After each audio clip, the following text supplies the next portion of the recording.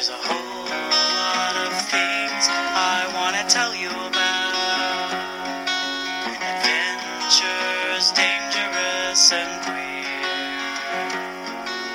Some you could guess, and some I've only hinted at. So please lend me your ear. Everyone has a relationship with gender. What's your story? Hello and welcome to Gender Stories with your host, Dr. Alex Iantafi. Hello and welcome to another episode of Gender Stories. I'm always excited because I always have such fabulous guests. So once again, I'm elated, excited, thrilled to introduce my guest today, Alice Schroeder. Alice Schroeder is a transgender community activist and CEO for the queer production company Zenith City Horror. And I've seen several shows by Zenith City Horror and they are so good. I was about to swear, but I was like, we'll save that for later. They're such good shows. She's a 20 Under 40 award winner for queer community and artistic leadership, which spans over a decade in the Twin Ports.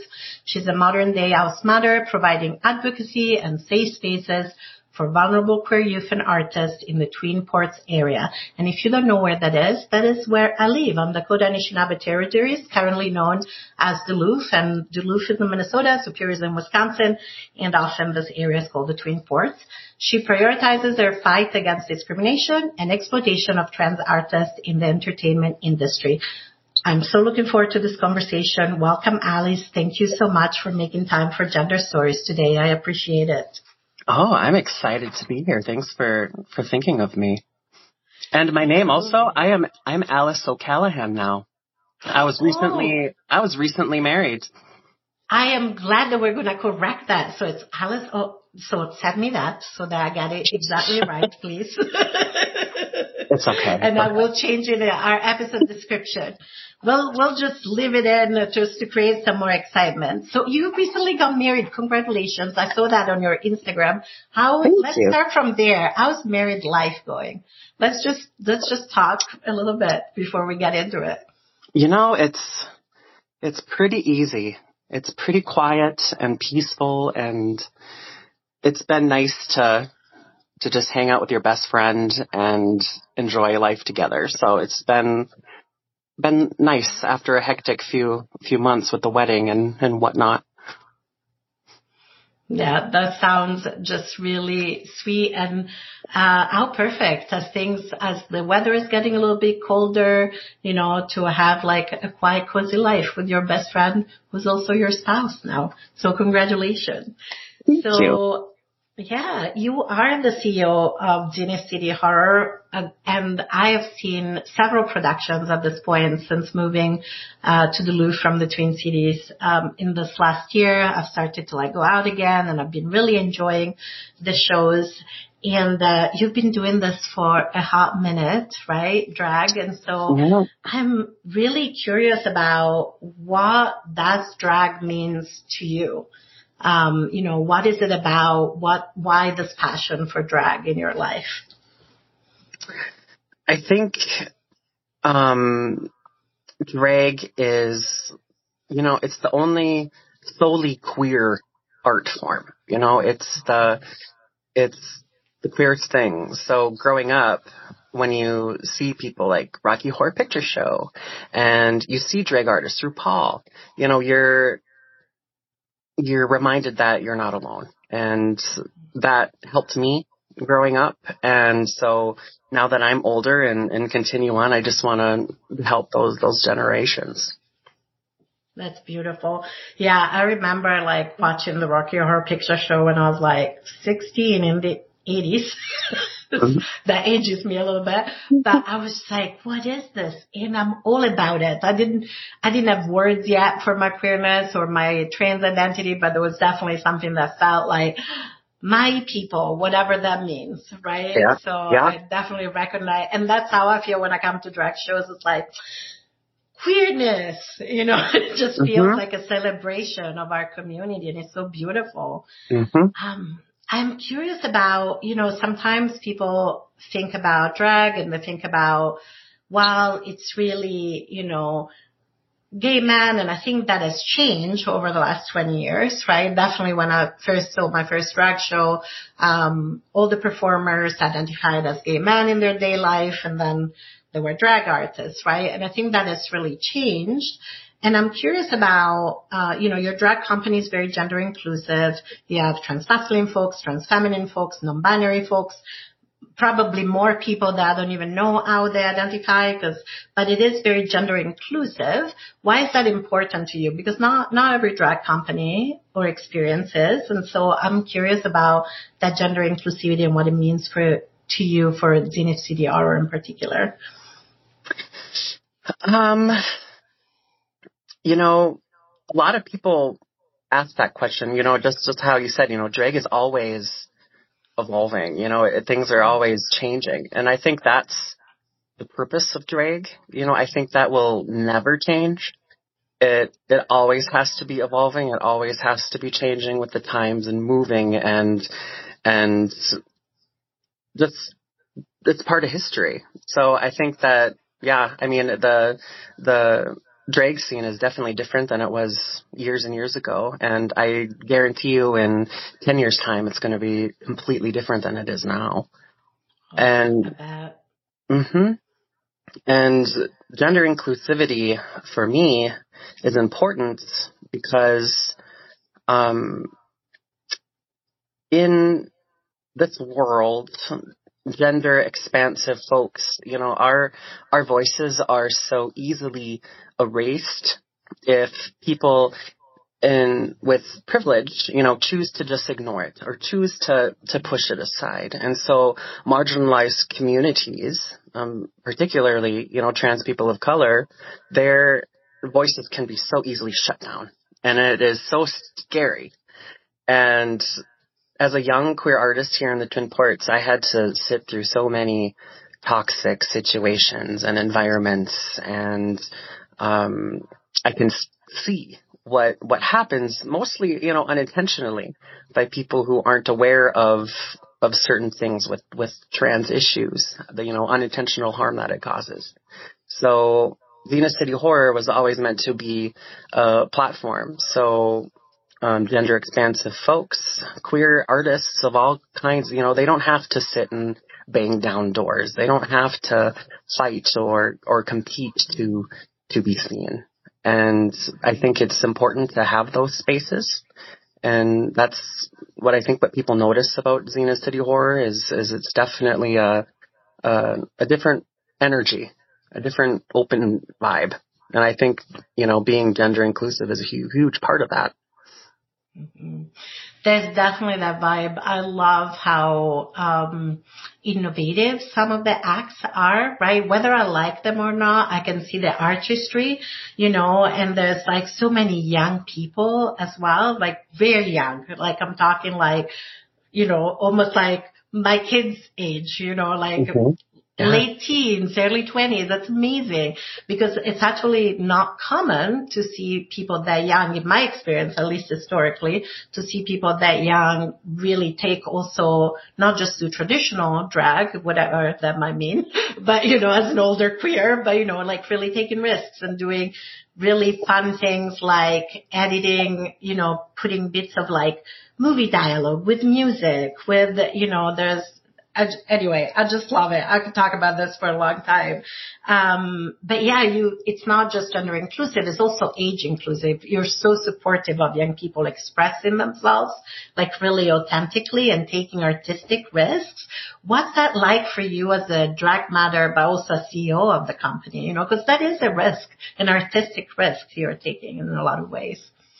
It's a risk, but at the same time, it's just super eye-opening. Even me as an elder, as a show director, you have to always be open to what's coming up. What's the future of drag?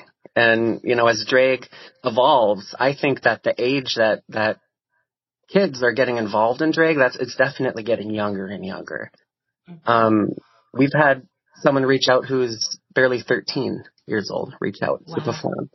And it's becoming obvious that if if people choose to, if they really have a passion for drag, it's a natural born talent. It's a natural skill.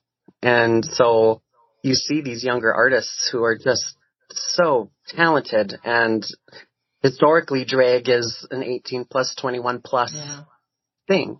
So, all of those years growing up, which are so informative, are so important to developing, and they're kind of isolated. They don't have that outlet.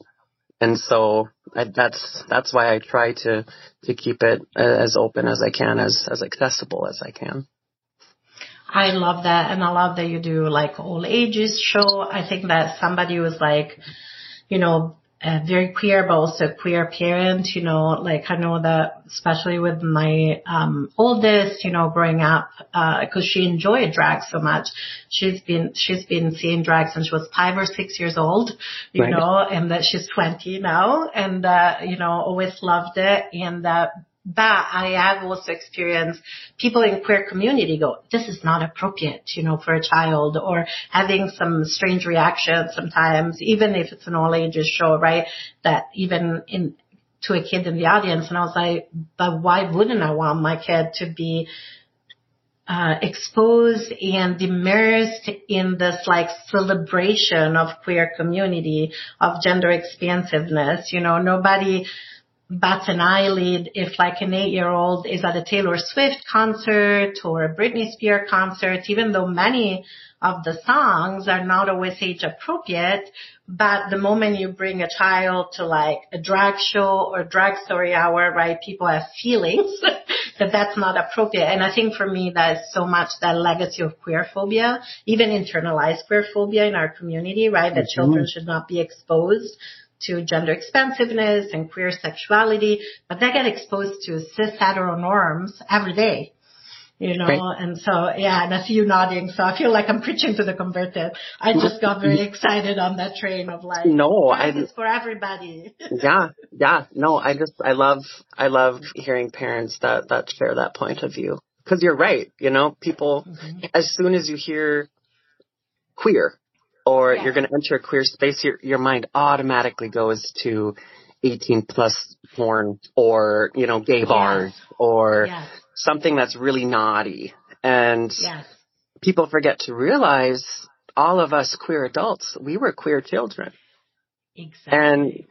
And children can understand gender identity even at 6 years old, sometimes younger.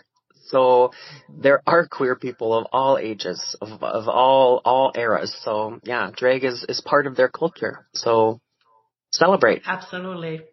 Yeah, I love it. And I think it can totally be a family event, and it often is with All Ages Show, which is beautiful. And so I am curious about, what would you say to those folks who are like, drag should be kept away from children, because we've heard a lot of that noise, unfortunately, in the so-called United States in the last few years. And so, and of course it goes in cycles, but I feel as drag has become more prominent, not just through RuPaul, but also like other shows like Legendary, there's just more awareness of drag in like, let's call it dominant culture. Like, what would you say to those folks who are like, you should not expose children to like, drag queens and drag story hours, and keep it out of the libraries and all that kind of stuff? I would say go to a drag show. Go. See what all of the noise is about. Because I guarantee you're going to see nothing exciting, nothing that is scandalous, nothing that is going to scar children. And that's where those voices, those loud voices, they don't really know exactly what they're yelling about. I agree with you. I think there's so much fear, so much ignorance, and so much not realizing how much children are constantly actually immersed in kind of this, very cis heteronormative environment all the time, like with on YouTube and the pop music they listen to in games.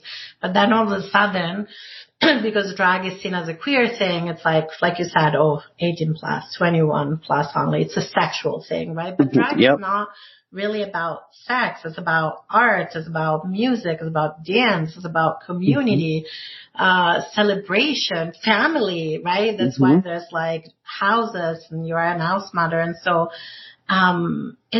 I don't think that people realize just how much drag is not about being queer, but it's about the celebration of our connection through queerness and connection to self, connection to art, connection to ancestors even sometimes. I feel, I don't know. How did you feel when you first saw your first drag show? Like, I know that, like, I was like, when I look back, I'm like, wow, I was such a baby queer, when I first saw my first drag show. And also drag has come a long way in the last almost 3 decades that I've been out. So what was your experience when you first were exposed, if you want to use that word, to drag? I think, I saw my first drag show when I was 18. So I was a little older. Because, there was no access to drag in the middle of nowhere, Minnesota. Oh, yeah.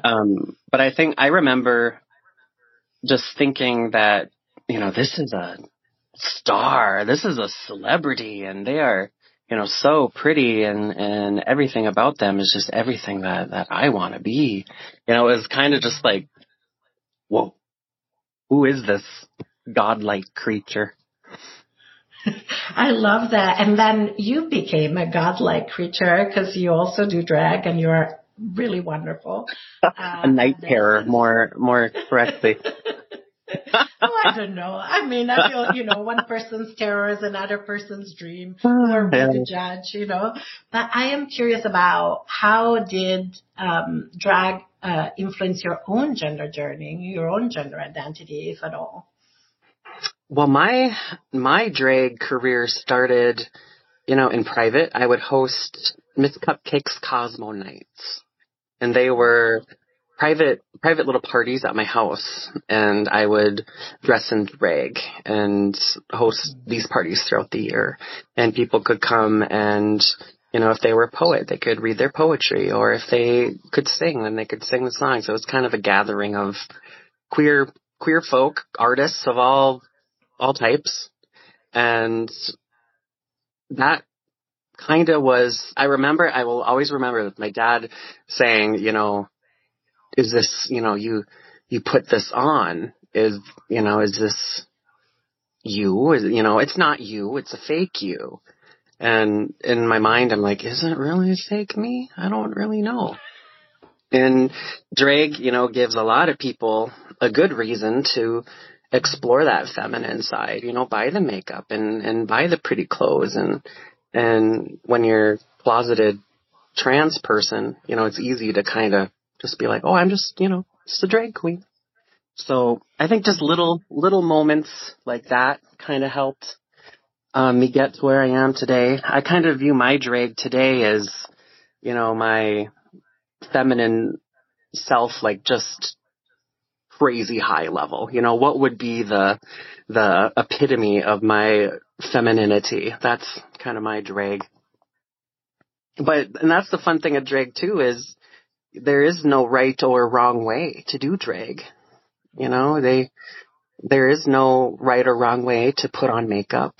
There is no right or wrong music. It's all about what's inside that person. And I think that's what makes drag so fascinating is every drag number is so different. Absolutely. And it's so much about like artistic expression and I'm thinking about, kind of Alice as a child and what difference would have made to that child to see drag younger even than 18. Do you think it would have made a difference for you if you had seen drag as a child, for example, in terms of your own identity and knowing yourself and yeah? Yeah, no, I think the more therapy sessions I go through, the more I realize, when I approach drag or I'm creating a show or developing a show, always in the back of my mind, I'm like, pretending, if my little self was watching me, what would that be like? So no, that is always in the back of my mind. I love that. I also love how you talked about drag can be like this femininity at its high or amplified, right? I remember as somebody who's assigned female at birth, like as I was trying to understand myself in my early 20s, I was like, well, I feel like I'm in drag all the time, which was correct because I was trying to perform femininity, which was very much it's part of me, but it was a very like queer masculine femininity, which I didn't quite understand. And so in a way, drag gave me that language, right?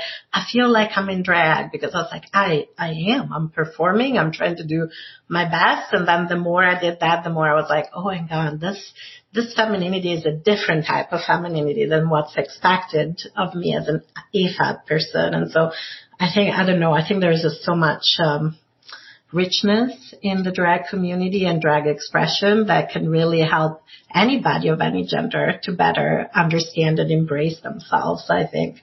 I think, was it last month or 2 months ago, you had the lovely show that was all like, masculine and non-binary folks, but it was more about celebrating kind of, masculine performers over, yeah, you know what I'm talking about, right? The Kens and Thems show? Yes, that's the ones, Kens and Thems. I was trying to remember the name of the show. It was so fun. Kens and Thems. So obviously that's part of kind of your values to really celebrate all the different expressions in drag. What inspired you to put together something like the Kens and Thems show, for example?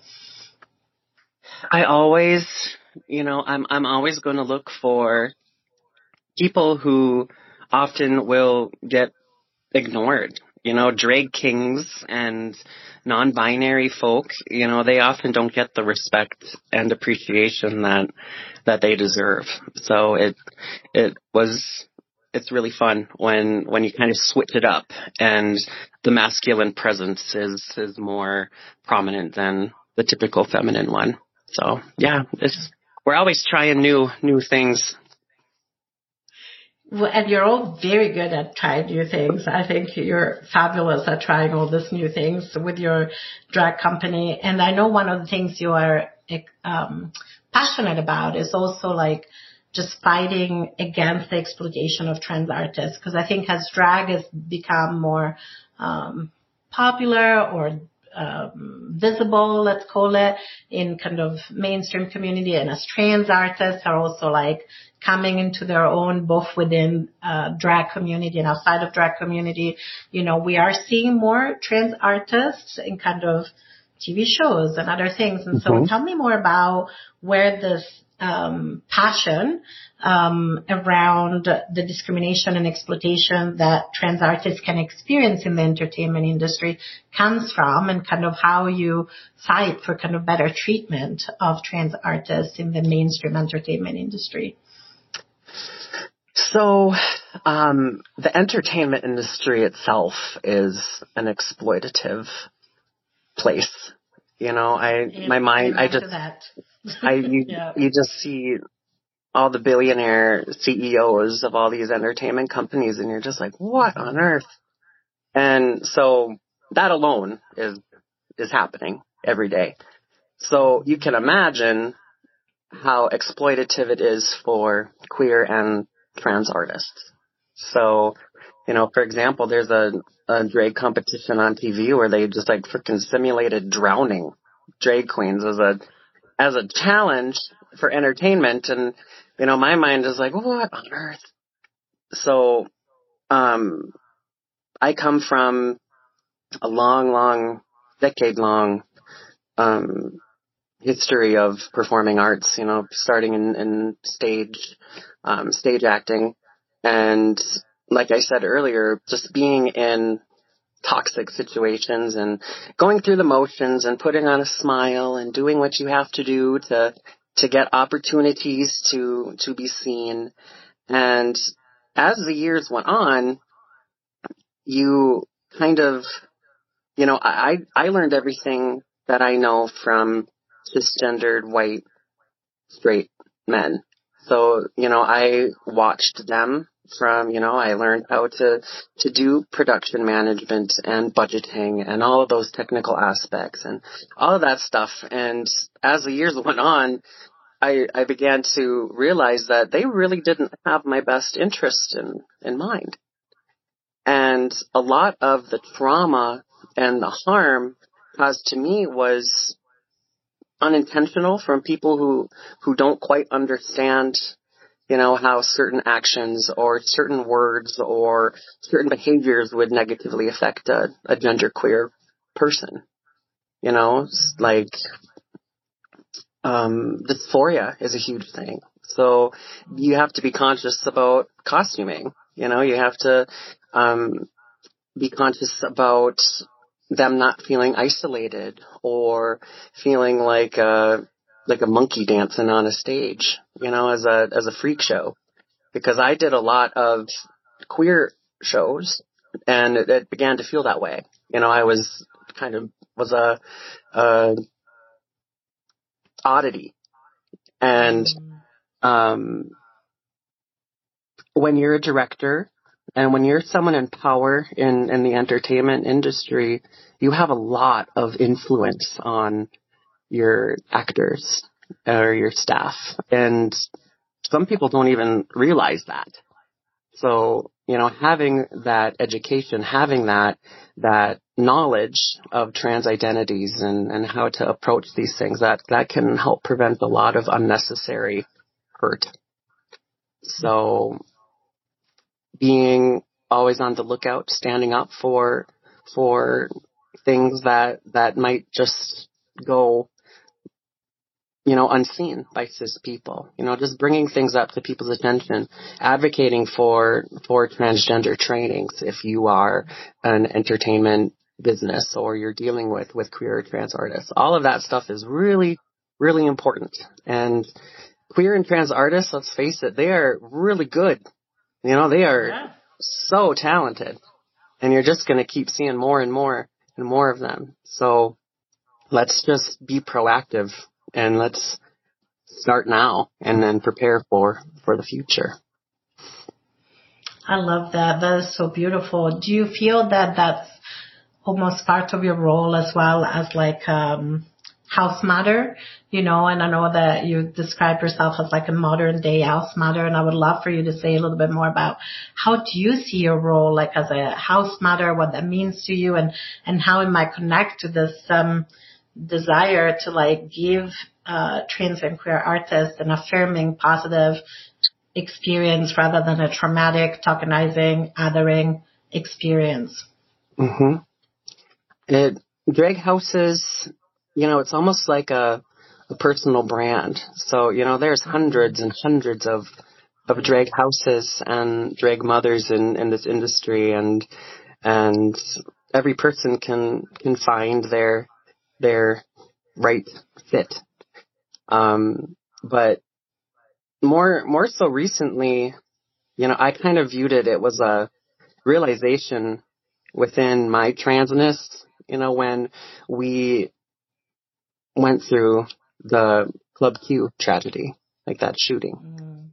Yeah. And that kind of hit home where this shouldn't be happening. Way back when we had powerful trans women of color fighting and standing up for what's right. And so it was almost a calling within my transness with my transcestors, let's keep this fight going and let's create a space where I know that, if people trust me, if they want to join the house, they want to be a part of that, they know that I'm going to have their best interests in mind and I'm going to help them succeed in whatever it is they want to do. If they want to be on RuPaul's Drag Race, you can give them all the opportunities to improve their drag and help them record a video, an audition video. Or, if someone is isolated and they don't have a family, they don't have somewhere to be, or someone to talk to and validate their feelings and give them support. That's here too. So it's really, up to each individual, that type of relationship, what they want. But for me, it's definitely paying tribute and honoring my trans sisters. That's kind of how I go about my drag mothering, if you say. That's beautiful, because also in a way, historically sometimes all we had was each other as queer community and as trans people, especially family of origin, are not accepting. I know in some ways I'm grateful that I came out in my 20s when I had some independence from my family of origin, because it did not go well for me initially, even though I have been able to repair since with my mom. But for a long time, trans and queer people, and still I would say, are my family. And we're not even family of choice, because even that almost implies like a hierarchy, family of choice, family of origin. I'm like, no, trans and queer people are my family. Whether they're like my partners or friends or communities, there's some folks who are like my family. And that is so important to me. And I think that a lot of the houses historically also had a role of protecting, especially those queer young folks who were coming out really early and maybe had nowhere else to go, or no safe adults to go to. And so I'm wondering also, with the current political climate, we're seeing just this explosion of anti-trans bills over the last 3 years in the so-called United States. How do you feel that's impacting trans and queer youth? And do you still see a role for yourself as a drag mother in terms of supporting and protecting trans and queer youth during those times? It's just crazy. It really is. It's really, I gave a speech a year ago, and people kind of were confused as to why I was kind of focusing on transphobia and trans issues.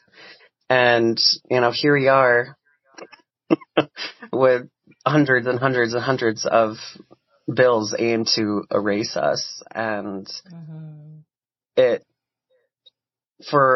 which is devastating for us as adults, queer adults, but the forgotten victims of this that people are forgetting are the young folks. It's, sitting in your living room watching the news and constantly just seeing these hate bills popping up, or, you're living in a state that just criminalized, HRT care for kids, and you can't get your medications, or you're too scared to now ask your parents to help you. So I always remember the kids who really don't have power. They don't have voices yet. So it's kind of our responsibility as trans elders, queer elders. We're going to stick our faces out there. We're going to let the people that want to cause harm, they can attack us, because we're adults. We've learned the coping skills. We've learned how to cultivate support and how to move through it. And so these younger folks, they don't got to go through it. So I think, as a drag mother, as a house mother, and just as a trans woman, just sticking my neck out there and doing things that is going to maybe cause a little controversy. Doing all of these all ages drag shows. I wrote a children's book, actually, that's going to be published here in a little while, a few months. Congratulations. So, that's exciting. Thank you. Mm-hmm. So it's doing things like that. I was scared, it's a scary thing when you know that you have people out there that are gonna say you're a pervert and you're gonna harm children and you're a bad influence for children. So it's scary to go into those situations. But as an elder, you just kind of trust that I'm gonna have my community behind me, and I'm gonna do it, even though you're scared. You just do it. No, that's a whole, this year definitely brought out a warrior in a lot of us, I think. And I don't think I'm alone in feeling that. 100%. I feel like you, I'm like, it's bad enough when they come for us adults, right? But when they start going for children, it's just like, it's like seeing all these adults basically bullying children, trying to stop children from accessing necessary care, right? Or even adults being such bullies to children on social media just because those kids are like trans and or queer or gender expansive and loud. It just breaks my heart. There are times where when I'd be like, can't you see what you're doing? You're a grown adult, like bullying this trans kid or gender expansive kid or ridiculing them. How on earth can you think that this is okay? You know, it's heartbreaking. I'm so excited to hear about your children's book, though. I didn't know you've written a children's book. What's the title, and can people pre-order it, or do they need to wait a little longer? Or yes, it's still in the. It's in the printing process. Mm-hmm. It's called The Queer World of Miss Cupcake. And one of my childhood friends, we went to school together. She's an extremely talented artist and illustrator. So we collaborated and made an amazing 32-page, fully illustrated children's book, all about kind of an introduction to queer culture, queer drag culture, and it's the first children's book that has an openly trans drag queen autistic lead character. So it's fun. It's very fun, and that's a whole other venture that's headed our way. Well, my trans neurospicy heart is so excited for my younger self, who is definitely going to read this book, and also recommend it to others. That is so exciting. Oh, well, congratulations. Writing a book is not an easy feat, as I well know, and I'm so excited to see your book out in the world. And I should say, Miss Cupcake in that book is also a witch. As a little nod to J.K. Rowling. I'm like so excited I can't even talk. Like the people who are seeing this on video are gonna be able to see me, but I was just like, I wanted a whole full body reaction when you said that. I was like, not only my like little neurospicy trans heart is happy, but somebody who does identify as a witch or a pagan is like, what? That's amazing. That's so exciting. Talk about some mind-blowing, beautiful representation. Thank you for putting that book in the world. That's so wonderful. I feel like that's such a gift to community. And talking about community, one thing that I'm hearing as we're having this conversation is just your love of trans, non-binary, queer, gender expansive people. And so I'm curious to learn a little bit more about what does trans community mean and has meant to you, both in a personal and professional sense, if you want to make those divisions, which I think are kind of artificial and colonial in some ways. But like, what does trans community mean to you in every aspect of your life? Let's put it that way. That's a better question. No, I know. I think that's a really good question. So a lot of harsh realities that I have come to understand this year is there is such a division between the LGBTQIA plus community. A lot of issues is the bigotry still comes from inside the house of LGB, with cisgender folks. There has always been divide, butted heads between, femininity in gay culture and between trans people. It's always been there. And this year especially, I kind of realize, how important community really is. 'Cause I've always been isolated go-getter type gal and just, do things on my own. And when you experience harm and hate and violence, eventually you can't anymore. You just want to give up. And fortunately, with the work I do, because I am so focused on the integration of the drag industry and community, I want it to be, symbiotic. I get to work with amazing, amazing community activists, community workers. And in turn, they have been my mentors and have helped me through so many things. And so I can say that for me, the trans community here has saved my life multiple times. And we take care of each other. And so, you can see cisgender queer people, if they want to be assholes, they want to do what they want to do. You still got us. That's the trans community. So there is a divide between, the LGBTQ community, and then you got your gender expansive folks. It's just a whole different perspective of the world. It's a whole different thing. And I think it was Mother Marsha P. Johnson that said, people make very quick decisions, very rash decisions that are based off of emotions, and they don't think about it. And, every trans story, every trans experience is going to be different.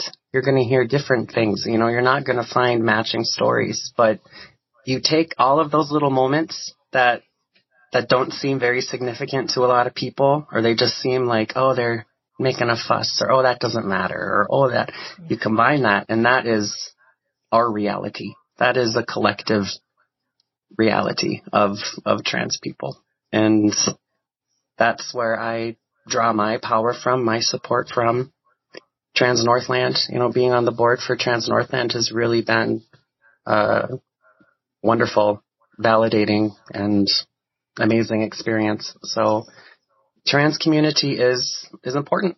And so I would say if there's folks out there that feel isolated, or they feel like no one is there, no one is watching, people forget. Trans folks, we have felt invisible for a very long time, but we have always been there. And so I would encourage, people to reach out for those resources, those trans resources. And I think they're going to be really surprised, because I thought I knew everything about the world. And this year really, it surprised me, and for the better. And community is truly where it's at. We don't really got nothing if we don't have community. And people got to start realizing that we're stronger together than we are divided. Oh, absolutely. I was tearing up when you were talking about that, especially when you said that, trans community saved my life. I think you said, multiple times, because I really feel that somebody who lives with complex PTSD and lifelong suicidality, as well as being a therapist, and there's so much shame. I know that's one of the reasons why I started talking about it, because it's like so many people don't talk about it. We have higher rates of suicidality in trans community, and also amongst therapists, especially AFAB and femme therapists, but we don't talk about it, right? And so just as we get hurt in relationship, we heal in relationships. And for me, it's like trans and queer community has saved my life multiple times. So when you were saying that, really felt it in my body, really just felt it coming through those tears, and just the gratitude, both to transcestors who have nurtured community, but also current people who keep building community, even moving from South Minneapolis to Duluth, even just being able to come see the Zenith City horror shows, right? I'm like, well, I'm still getting to know people, but at least I can sit and be in community as I get to know people, and I can be held and nourished in a way that really sometimes really lifts my spirits when I'm not in a good place. Because drag is about expression and joy, and you can laugh, you can cry, you can emote, right? And not be alone. right? Because especially right now, it's a really harsh time to be alone and to feel alone, I think, as trans people in the world. So I love what you said about community. It is everything. And I wish that people would understand that as well sometimes.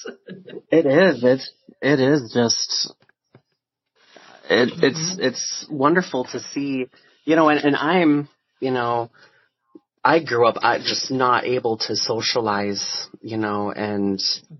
and terrified of queer situations, going in with people and not knowing. And so I really try to cater to those types of people. So that makes me happy that you feel comfortable that you can just be and sit and just be with people and that you're safe. That's really what we strive to do. And I think, and people don't realize, how deadly mental health is for trans folk. Absolutely. Violence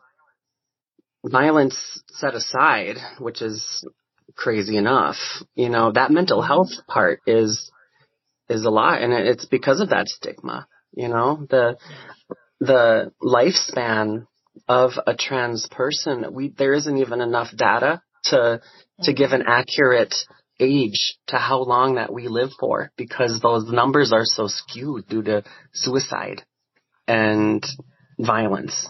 So that goes into, the work with the entertainment industry is people, if you're working with trans folk, you really have to be aware of that mental health aspect of putting them in isolation or, making them feel a certain way, because it is. And it's cringy when people talk, it's like the cringe, but I think trans folk, you got to embrace the cringe, because you got to go through it and you got to address it. And that's when growth happens. So if people say I'm cringy, I'm just happy with it, because you got to be, someone's got to be. You and me both. I used to work a lot more with young people as a family therapist. I remember some of my teen clients going, Alex, you're so weird. And I'm like, you haven't even touched the edges of my weird. This is what happens when you get to grow old as a trans or a queer person, and I mean, there's a part of me that's still getting used to, like, I'm in my 50s. I never thought I'd make it past 30. This is weird. And I know a lot of other trans and queer folks who feel that way, right? And it's like, because, and our mental health is so bad because the world is so harmful and hurtful, and that I think that needs to be said explicitly, that it's not being trans that causes the mental health issues.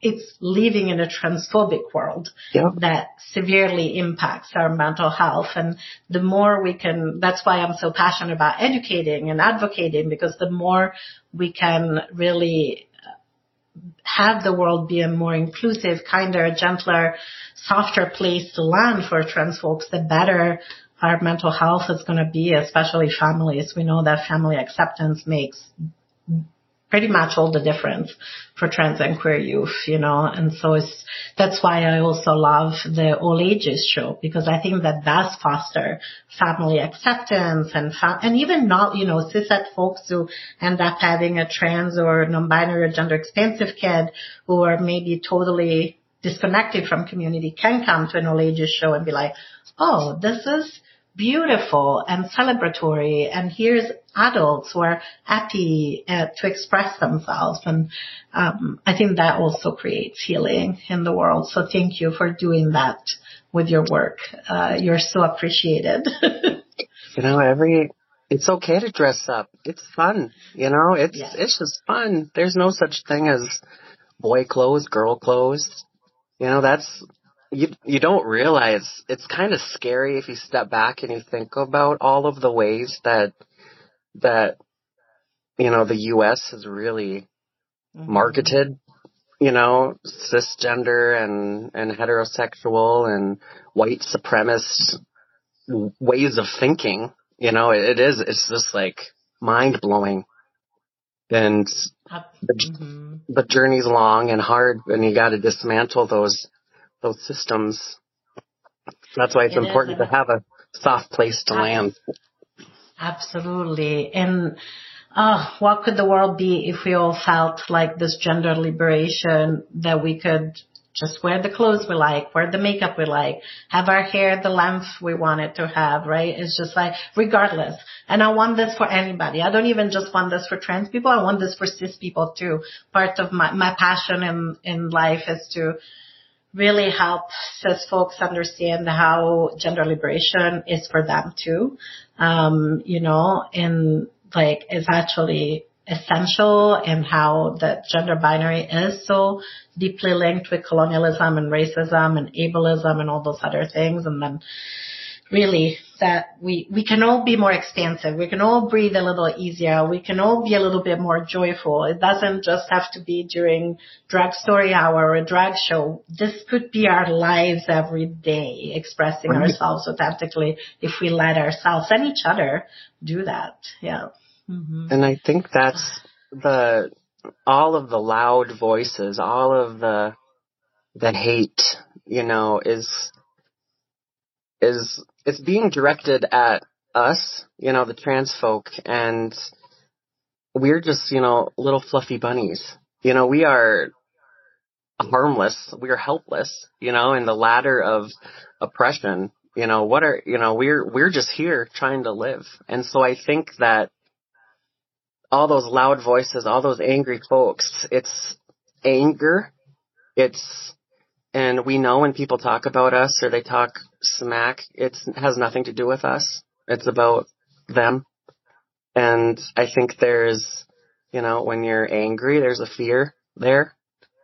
And it's what do we have to do to kind of make that jump into, don't be scared. Don't be afraid of those parts of yourself that are coming out or that are triggered. Let's embrace the cringe and dive in deep, and it's like, how do we get over there? And that's an everyday movement. That's what we do. That's the fight.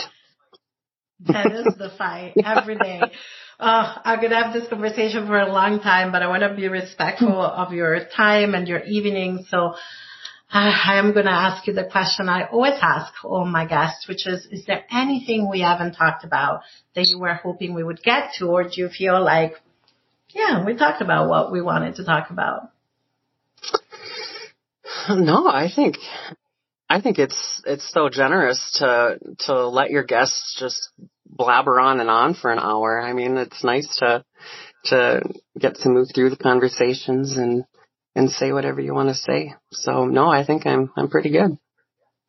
Well, I think it's a gift that my guests had to blubber out about things that are actually in beautiful ways. I think you've said a lot of really good, amazing things today. So thank you for that. And if people want to find out more about you or Zine City Horror or get your book, where should they go online? Where can people follow you, find you? What are the platforms that you're on that you would appreciate people coming to find you and follow you in a supportive manner, of course? Yeah. So if you want to support Zine City Horror or attend our shows, all of our event information is on our Facebook or Instagram, Zine City Horror. You can also, for my projects independently and things that I'm doing, you can follow Miss Cupcake Drag on Instagram, or Alice O'Callahan on Facebook. And also for ticketing and those types of things, www.zch.gay is our website. I love that it's zch.gay, and I will make sure that I put all of those links are going to be in the episode description. So dear listeners, if you didn't catch them, it's okay. You can just look at the episode description on whichever platform you're listening or watching this episode on, and you'll find those links there. For tonight, I'm just going to express a lot of gratitude. Thank you, Alice. This was such a wonderful conversation. I appreciate your time. And I also truly appreciate the world you're doing in the work you're doing in the world. Wrong way around. I appreciate the work you're doing in the world. It's been a long day. And, I feel so fortunate that I got to be in the same geographical location as you and get to see those shows. And if you're not, don't worry. Follow them on Instagram. They put some really wonderful photos of Tini City Oral shows on Instagram, so you can enjoy it that way if you're not local to us. All right. Well, thank you so much. And dear Gender Stories listeners, thank you for listening or watching. If you're watching this on YouTube, I appreciate each and every one of you.